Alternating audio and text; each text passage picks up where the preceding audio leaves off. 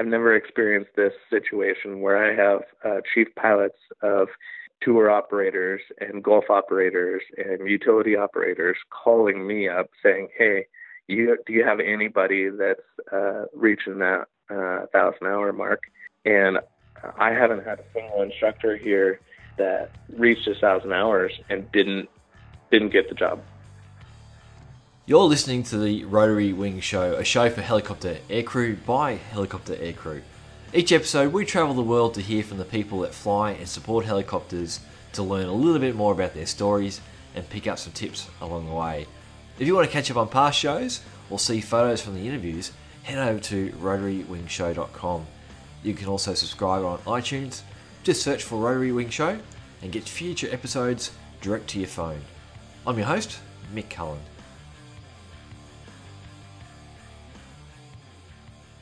On the line, I've got with me Jared Friend, and we'll be talking wholly about the US job market. So I'll get Jared to introduce himself shortly. But the things we're looking at, we're obviously recording this in January 2020, so it's a very different job market to what it has been previously.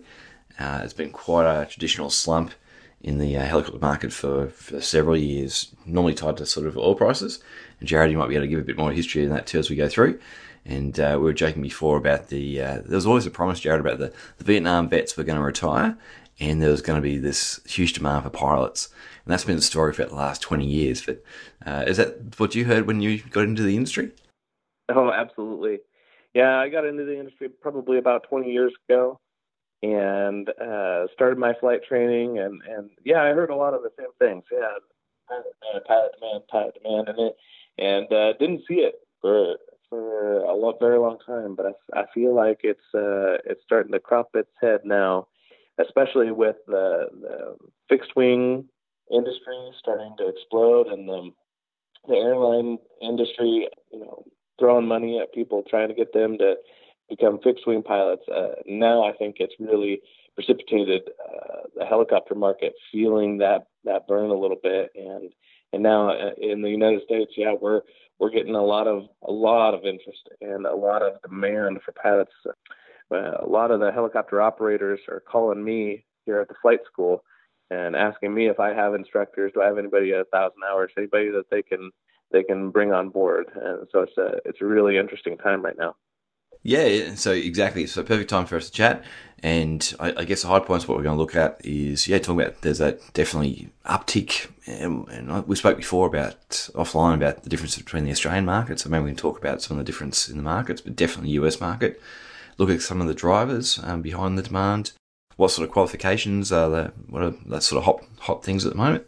And then how the internationals can possibly look at, one, the different types of visa options available for the US, and then how to convert licenses to the FAA. So, yeah, hopefully we can cover off some of those topics.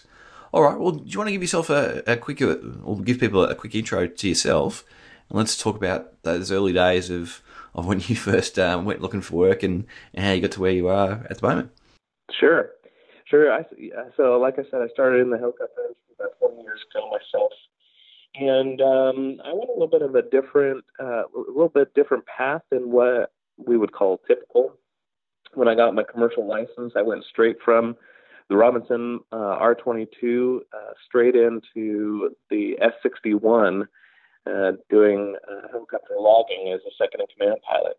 And yeah, I spent almost 1,000 hours probably working as a second-in-command pilot, doing construction and firefighting and a lot of helicopter logging, and learned a lot.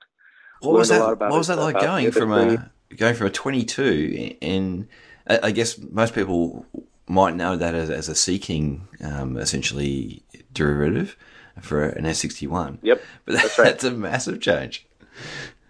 Yeah, it's actually a funny story.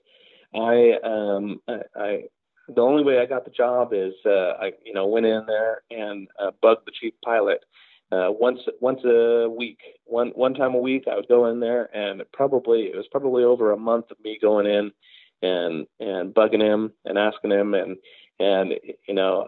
he showed me a stack of resumes on his desk, and he said, "Jared, these are the guys that you just beat out for this job." And it's just from from wearing them down, I think. But the funny part of this story is I did all the training, went through the manuals, did all the tests for the company, and went out to one of their job sites where it was where they were helicopter logging up in the Washington state. And the chief pilot got in the helicopter with me. He started up the helicopter. He put his folded his hands and put them in his lap, and he looked at me and he said, "Let's go." And like I said, the only aircraft I had ever flown up until that point was the Robinson R-22. And so I got to tell you, it was quite the experience. But the adage, if you can fly a Robinson, you can fly anything. And in that moment, it proved true. Picked it up into a hover, and kind of funny, I picked it up into a 3 to 5 foot hover, which of course for an S-61 is almost a joke. And he said, "Oh, no, pick this thing up into a hover." And then we took off and did a lap, and yeah, it was just, he just had his hands folded in his lap. So pretty crazy experience for sure. And I missed it before. So how long were you flying the S-61s? Yeah, so I was flying for probably just a little over a year, and actually they were. It's interesting how worlds collide here a little bit. They were getting a contract down in Australia, and they were going to type rate me in the 61 and send me down where you're at, near where you're at. And the command pilot that I was flying with at the time, of course, I think I mentioned that I got this job right after my commercial ticket, so I never had instructed or anything. I really looked up to this guy, this command pilot. He had, tons of hours and just a lot of experience, and probably one of the smoothest pilots I've ever flown with in my life. And he looked me in the eyes and he said, "Jared, I know this is a huge opportunity for you to get type rated in the 61." He said, "But you will never learn as much about yourself and about flying as you will being an instructor." He said, "You can't take this job. You can't take the type rating. You got to go back and be an instructor." And I just about fell out of my chair. To get this opportunity and, get carded in the big boys. And here I am, and the command pilot that I'm flying with, that I respect more than anybody else, is telling me, "No, you got to go back. You got to be an instructor." I was speechless. I didn't know what to say, but it ends up that I really respected his advice, and I did it. So, like I said, I was only there about a year, and I went back and became an instructor. And I got to tell you, not to spoil the surprise, but he was right. Being an instructor, you learn more than you will ever learn about yourself and about flying. Being an instructor, it's a pretty valuable experience for sure. Yeah, that's a really big call, because we talk about differences in the US market, but in Australia and elsewhere, it's only probably a small percentage of pilots ever become instructors. Where I know in the US, the normal sort of route is you go through pilot school, become an instructor yourself, and then get to the 1,000-hour mark, and then you're out into the industry. Right. But yeah, internationally, it's very different. I'd say only a very small percentage of international pilots actually do instructing as part of their career path. So I think for people listening, especially in Australia, the idea of jumping out of an S-61 to go back to a instructing school it would be sacrilege. But yeah, that's right. It obviously worked out. Yeah, it felt that way for me at the time too. Cool. So so instructing, I saw on your little blurb there too. So you've done a fair bit of TV time. News was it news helicopter flying? Yeah. So obviously went back, became an instructor, and then from there went into the news. Did news actually a couple times. Did it for 3 different news stations here in the Portland area. Did firefighting and construction work and aerial survey for Hillsborough Aviation at the time, and worked through a lot of that before I became the chief instructor of the school back in 2009. And yeah, I got back into the chief instructor job, and I just the training market is something that I have a lot of value for. There's something really special about watching a student go all the way through his training, get to the end, and then get that dream job that he's always been wanting. And something that I just love seeing, and I still love seeing posts and things on social media from some of the students that went through way back when I started as chief instructor in 2009. It's really fun. Yeah, and then did a kind of a quick break after being chief instructor, and then subsequently safety manager. I went back into the news industry for a little while. That industry started changing a lot. About 5 years ago or so, there was a pretty big accident down in Arizona. News industry started changing, started introducing the drones a little bit more. So ended up coming back to the school and loving it. Like I said, there's a special place in my heart for the training environment. So, yeah, back here at the company that I started it all at, Hillsboro, and doing the general manager position and also currently holding the chief instructor title here at Hillsboro Heli Academy. Fantastic. That's great stuff. Was it mainly A-stars on the news work? What sort of types were you covering there? For the most part, it was actually the Bell 206, the B model. Yeah, really. I love that helicopter. There's not very much that it's pretty much your standard on the turbine in the turbine world for many years. Obviously, that's starting to change a little bit now, but pretty neat little aircraft. Nuts. That's great. And yeah, like some of the aerial stuff I see of the US, obviously the big cities are just so heavily built up. And I often think about, especially in news work where you're just over that urban environment all the time. Where are you going to go if something goes wrong? So yeah, did you have anything interesting come up while you were doing the news work?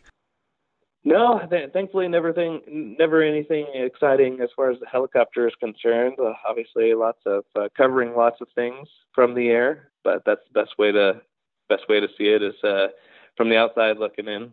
Yep. All right, well, let's get down to down the topic then. I guess that's what people will be listening in for.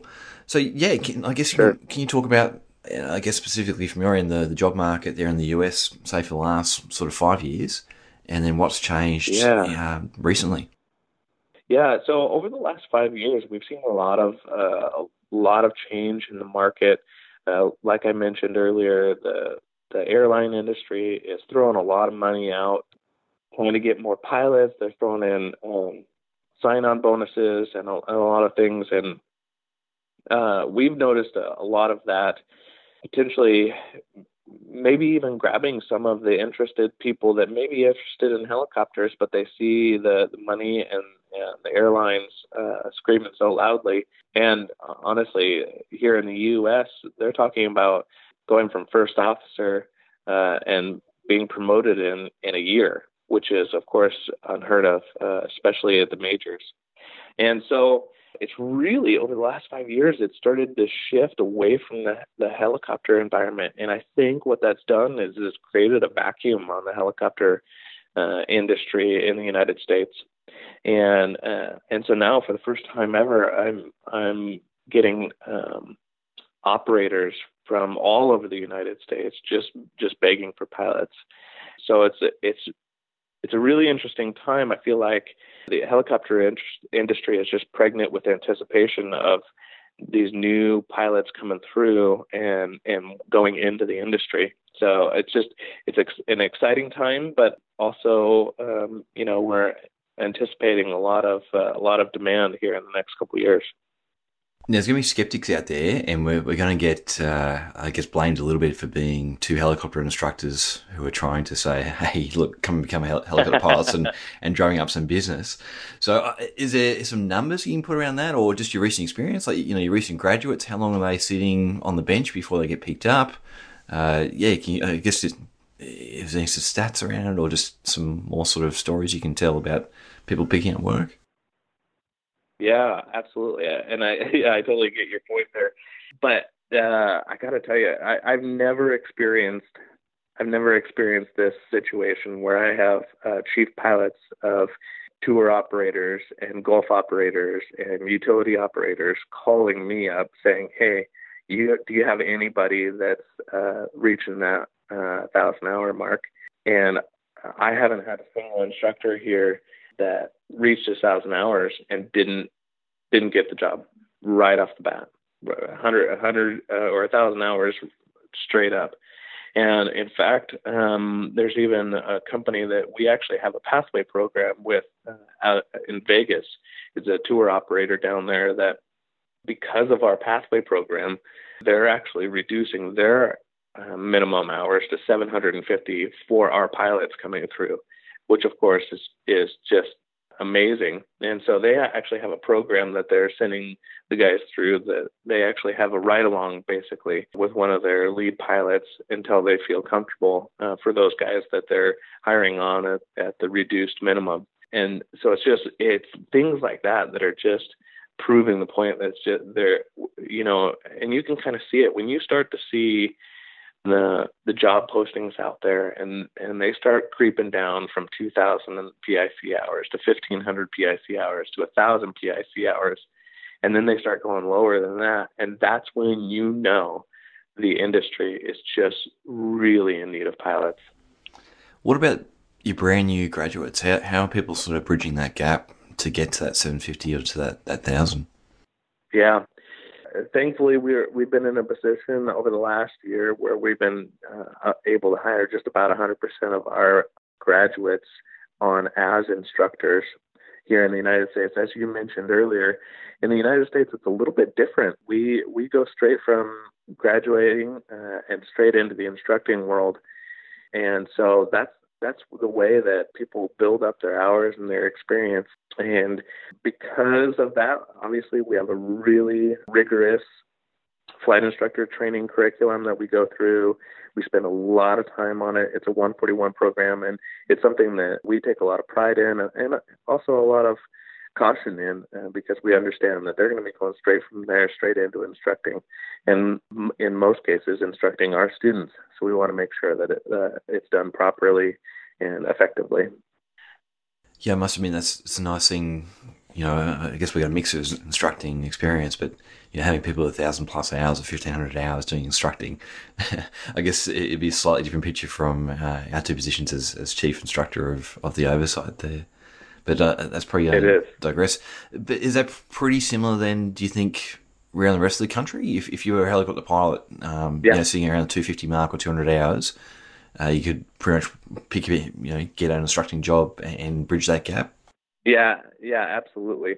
I think most places, because, like I said, because the helicopter industry is starting to move in that upward tick, I feel like there's a lot more students coming in than you have graduates, and so I really see that job market being really strong right now, and even more so. I think you mentioned it offline, but one of the things that I know that people outside the United States have that trouble with is that very first job, and so we've actually had several guys come through. They already had their ratings in Europe, their EASA or somewhere else, come in and get their flight instructor certificate with us, and then come on as an instructor so that they can build their hours here. And with our school, we offer the F1 visa, which allows you actually 2 years of time in country to build your hours up,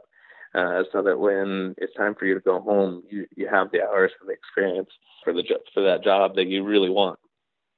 Yeah, I'm sure there's lots of years ticking up there. So we might come back to the F1 visa and the other options shortly and try and give as much coverage as we can there.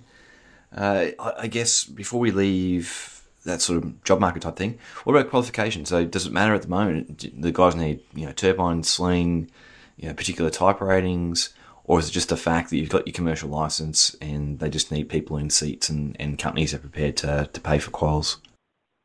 Yeah, I mean, that's really another indication of the industry really in need, is that most companies aren't requiring any other tickets or certifications or checkouts or however that is.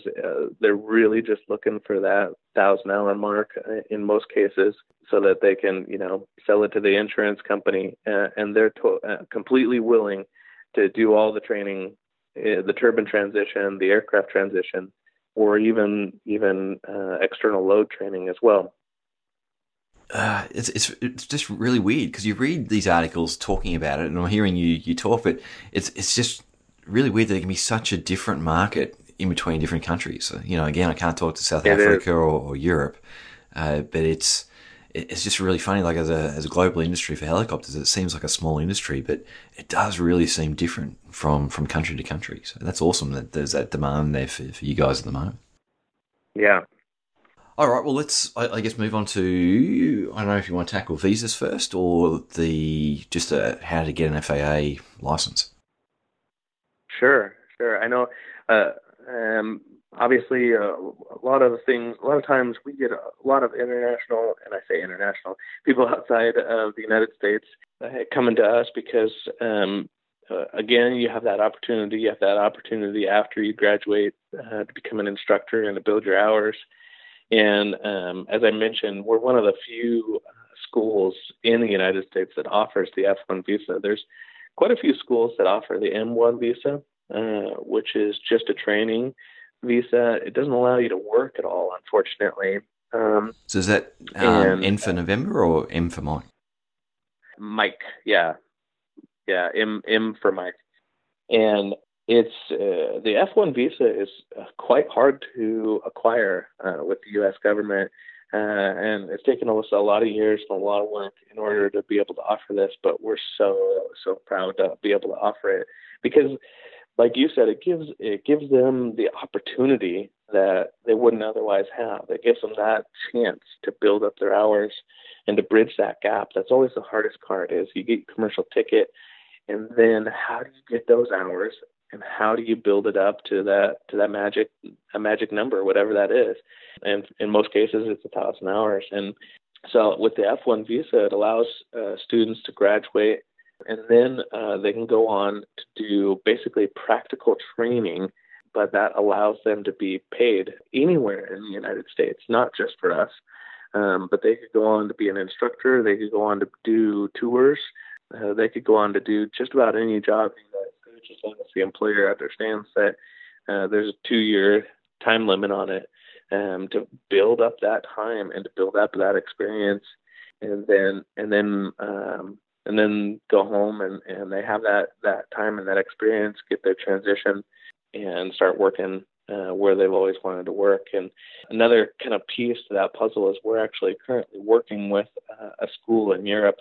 We're really close to being able to offer the training to get EASA transition, so the European transition, while they're here at our school in the United States. So kind of be watching for that. Really exciting news on that front. So, Jared, is that only for people who don't currently have a license, or you can have you can be a current helicopter pilot out flying and still get the F1 visa? Yes, absolutely. So the way that visa works is you have to do 6.5 months of training before you can actually start getting paid for it. So that does make it a little bit difficult if you already got your ratings and you're coming in just to do the CFI or just to do the flight instructor rating. So a little bit of sometimes it takes a little bit of time for somebody to reach that 6.5 month mark. But a lot of times what we can do during that time is we could do other training as well for those students or for those guys coming in if they want to get external load training, if they want to get their instrument, if they don't have their instrument already, or their instrument instructor. Obviously, we're situated in the Pacific Northwest, so we specialize in mountain training out of our facility. We're just at the mouth of the Columbia River Gorge, so a lot of opportunities there. So we can fill up the time if you want to, but it's definitely an option. Anybody that might be outside the country, already have your ratings, and trying to figure out how to bridge that gap, like we've been talking about, coming into the United States on the F1 visa is a really good opportunity and an option for you. All right, so just to backtrack that, so you essentially got to be attached to a training organisation and be enrolled for 6.5 months, and then do you have 2 years after that, or that 6.5 months is part of Correct. your 2 years? Mm-hmm. Okay, so plus. Yeah, and then you have 2 years after that. Gotcha. Okay, and the M1 visa, how does that one work? Man, the M1 visa is just a training visa, so it allows you to come into the United States, And we also offer that as well. And there are some students, specific students that are coming in on that visa because either they're coming in from another company or operator outside the United States that they already have the job for. They know that they're going to go straight back and start working for that helicopter operator when they go back. But that is specifically just a training visa.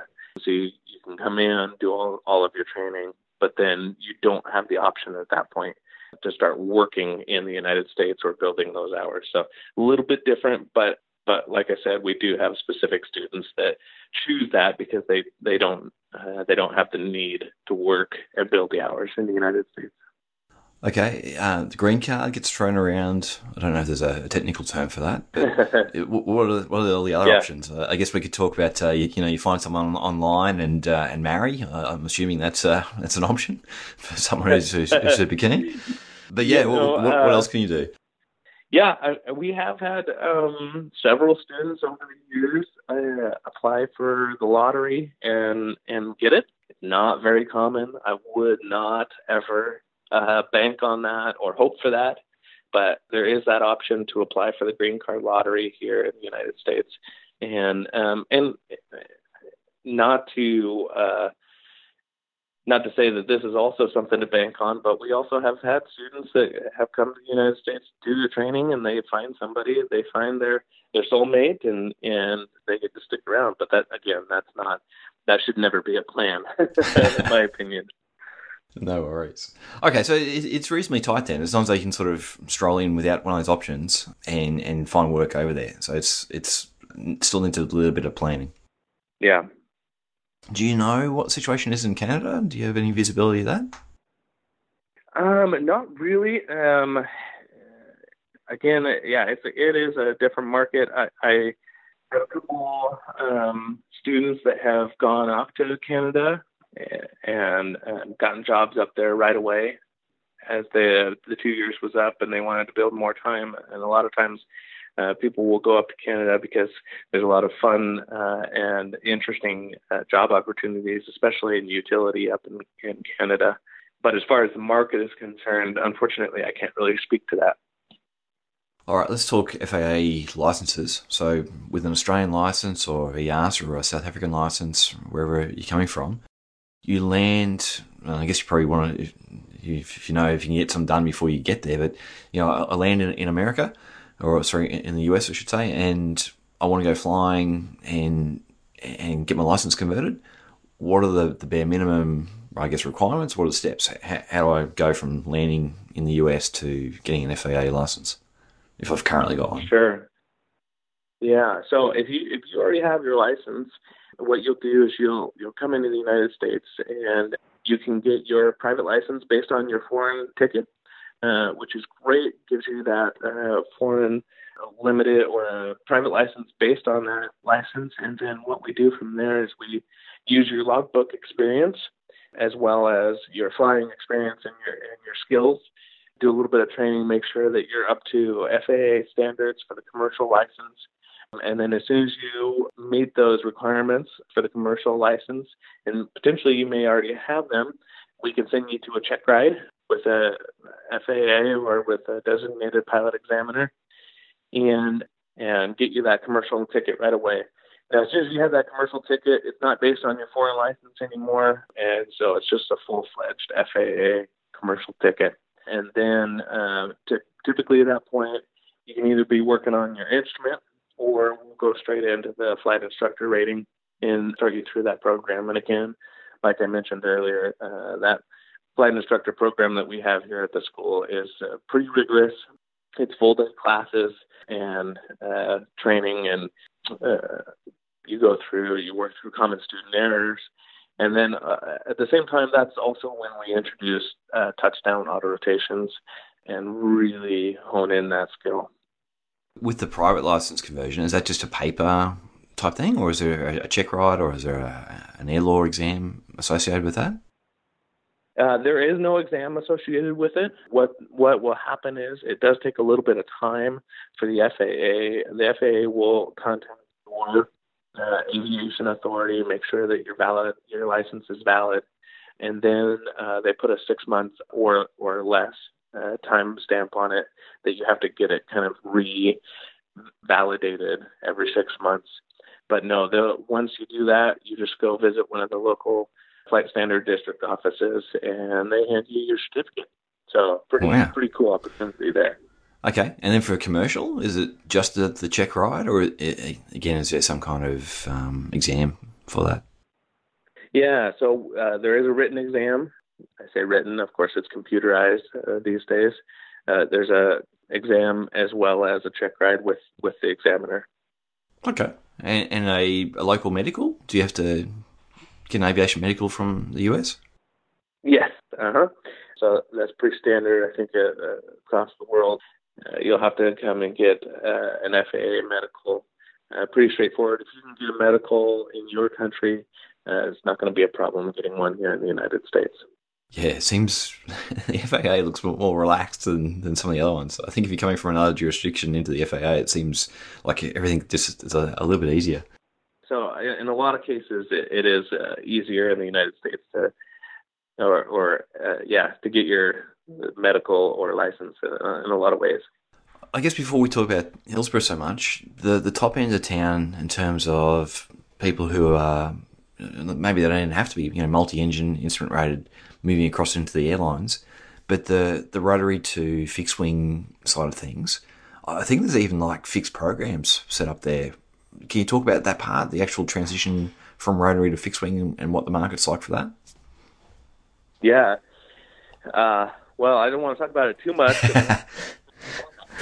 But yeah, yeah, the airline industry is taking a lot of these helicopter guys because they know that they have the raw skills for flying, as well as the outer requirements in order to get the ATP, and they're taking them straight out of the helicopter industry and straight into the airlines because they can, and because and they can pay quite a bit for it. And so, yeah, you're right. There are actually quite a few programs out there right now, some even with specific names talking about rotorcraft transition programs from a lot of these airlines in the United States for you to get your transition and convert your license, because they're in dire need just like we are.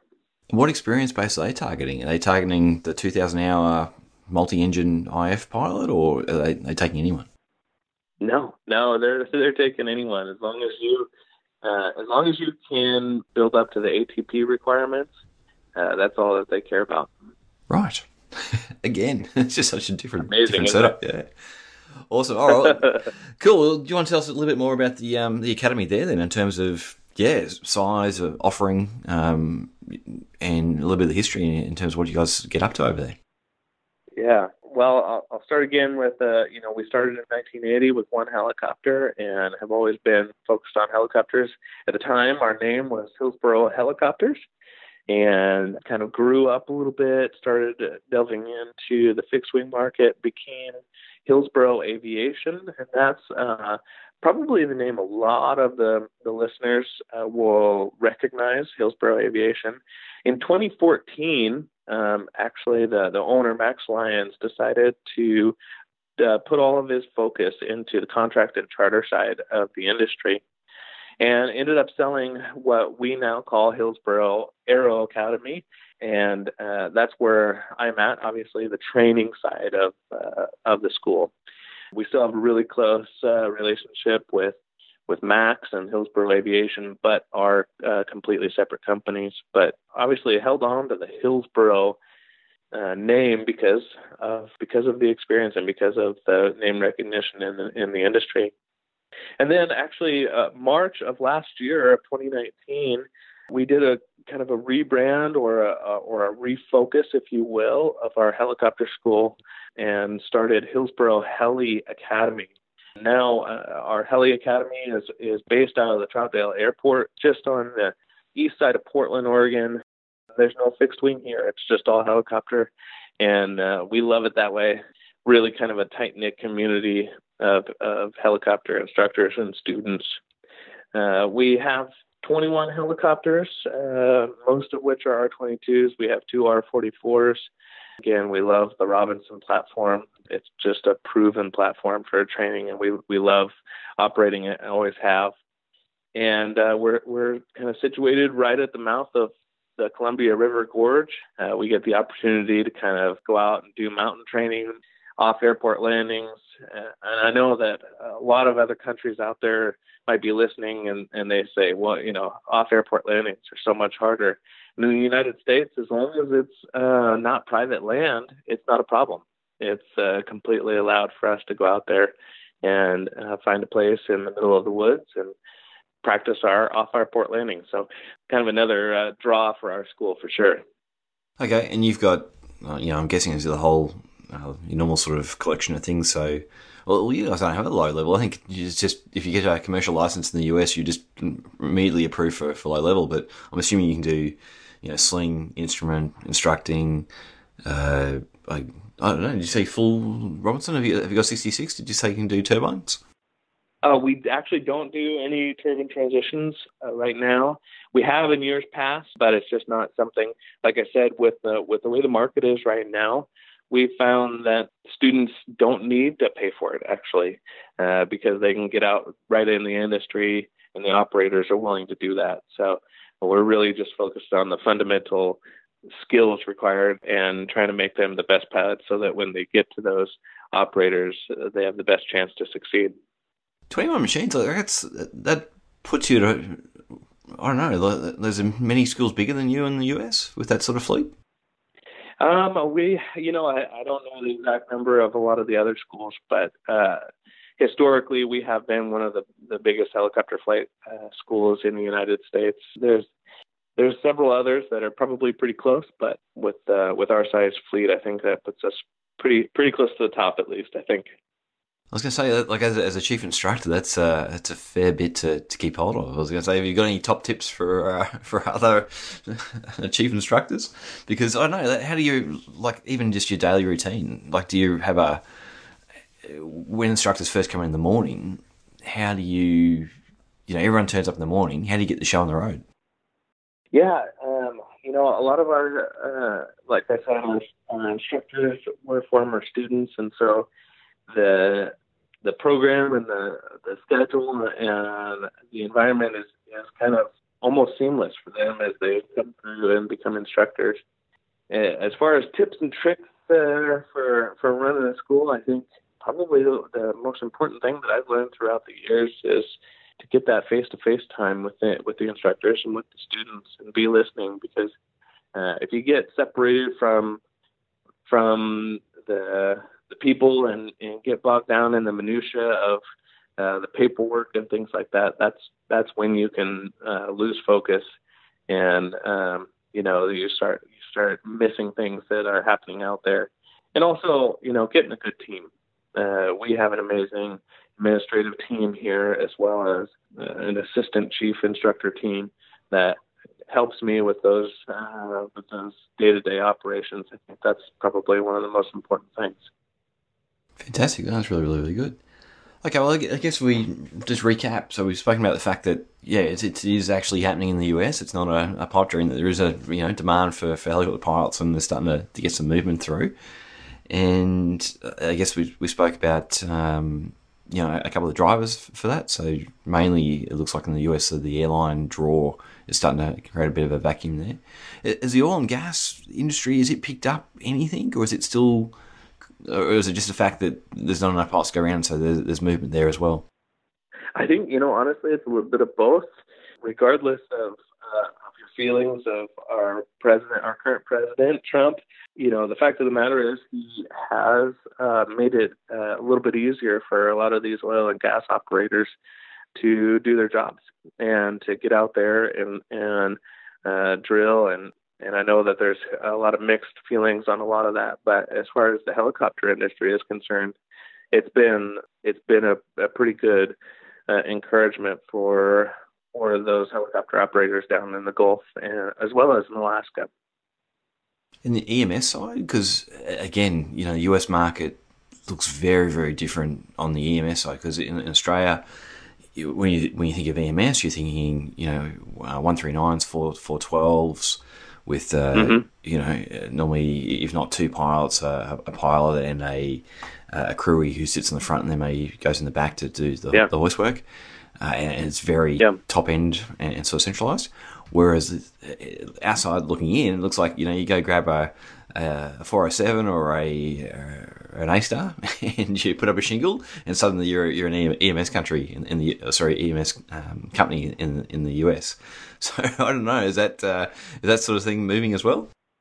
A little bit, a little bit. The helicopter air ambulance industry is, I think it's exploding. I last year I visited what is now called the Vertical Flight Expo, and it was in Amsterdam, and uh, it was committee after committee and meeting after meeting about just how the air ambulance industry is just going like crazy, especially in Asia. That's a big driver right now, and in the United States, you're starting to see a lot more of these pop up because they realize that a lot of the accidents were happening were longer distance flights, getting themselves into trouble, and so they found that they can actually pop up more of these helicopters and put them even closer together than ever before, respond to these accidents or these emergencies as quickly as possible.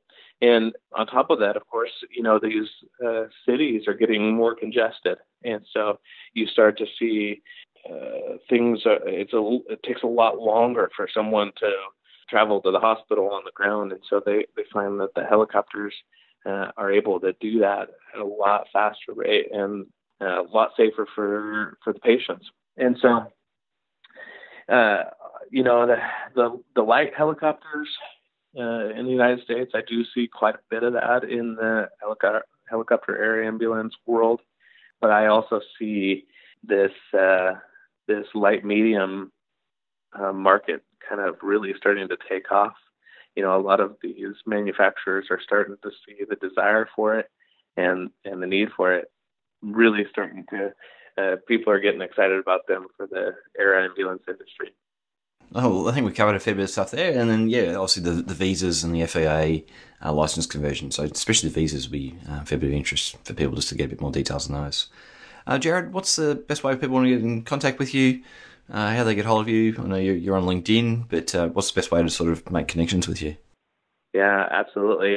Via our website is probably one of the best places to get connected with us. We have, like I said, a really good admin team that if you call, they're going to be able to answer just about anything for you. And if you really want to talk to me, I'll make myself available for sure.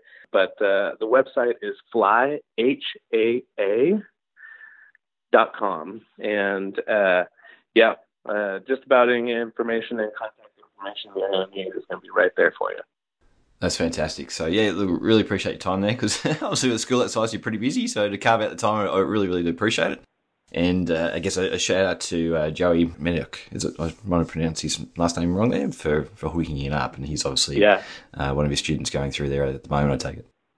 He is. He's one of the amazing staff that I was talking about. So he's doing a great job and reaching out and really trying to get awareness of the school and the helicopter industry as a whole. So he's doing an amazing job. Yeah, good work, Joey. All right, fantastic. Thanks very much, Jared. We'll catch up with you shortly. Thanks, Mick. Really appreciate it. The number one question I get asked about helicopter training by far is how much does it cost? And I can almost guarantee that the follow-up question I get is how hard is it to get work once you get your license? If you're in the United States or thinking about trying to move there to pick up flying work, then hopefully today's episode gives you a few more answers and maybe some tips around different visa options that you didn't know about beforehand. I'm very grateful to Jared again for his time to talk to us through that. If you do bump into Jared, please let him know if you heard him here and if you got something from it. In the last week and a bit, I've been very lucky to tick off another helicopter from my, notional spotter's guide or collector's guide. I've been able to see up close and climb into my very first MIL Mi-8. This is it's an aircraft owned by Heavy Lift that's normally based up in Papua New Guinea and has been brought into Australia for firefighting ops. It's a joint venture between Aeropower and Heavy Lift. So we've had the Mi-8 based at Redcliffe for a few days as the crew's got everything sorted and for some media demonstrations. This thing lifts a 5,000 litre fire bucket, which when you're standing next with it on the ground, it's pretty impressive. You can pile a whole bunch of people into this bucket for the size of it. The APU on the Mi-8, it looks like the turbine straight off an AS350 for the size of it. It's just hanging there, and obviously there's a power supply to get everything up and going. So the whole thing is very, very impressive. When we're pushing a Capri G2 or an R44 past it, and you're pushing a helicopter completely underneath the rotor blades of this thing, it certainly gives it a sense of scale. So hopefully as this goes out, it's down in southern New South Wales and picking up some work on the fires, but as luck would have it, there's a whole heap of rain coming through, so it's definitely helping the people out down on the fires there. It's always interesting to see something new, and that's my first Russian-designed helicopter that I've been able to see in the flesh. Big thanks for taking the time out to listen to this and find out a bit more about the helicopter world. A very special thanks and heaps of gratitude to the following awesome human beings. This is the gang that's helping to cover some of the hosting and bandwidth costs of the show so that we can get this info out, share it around the world, and so that you can listen to it. So a big thanks to AJ, Chris, Eric, Gareth, Hell, Heath, Jack, Jake, Jason, John, Kevin, Mark, Michael, Peter, Rendell, Shannon, and Tony. So thanks, guys. You too can support the show through rotarywingshow.com/support, and that really does help out. We're on Facebook if you search for Rotary Wing Show.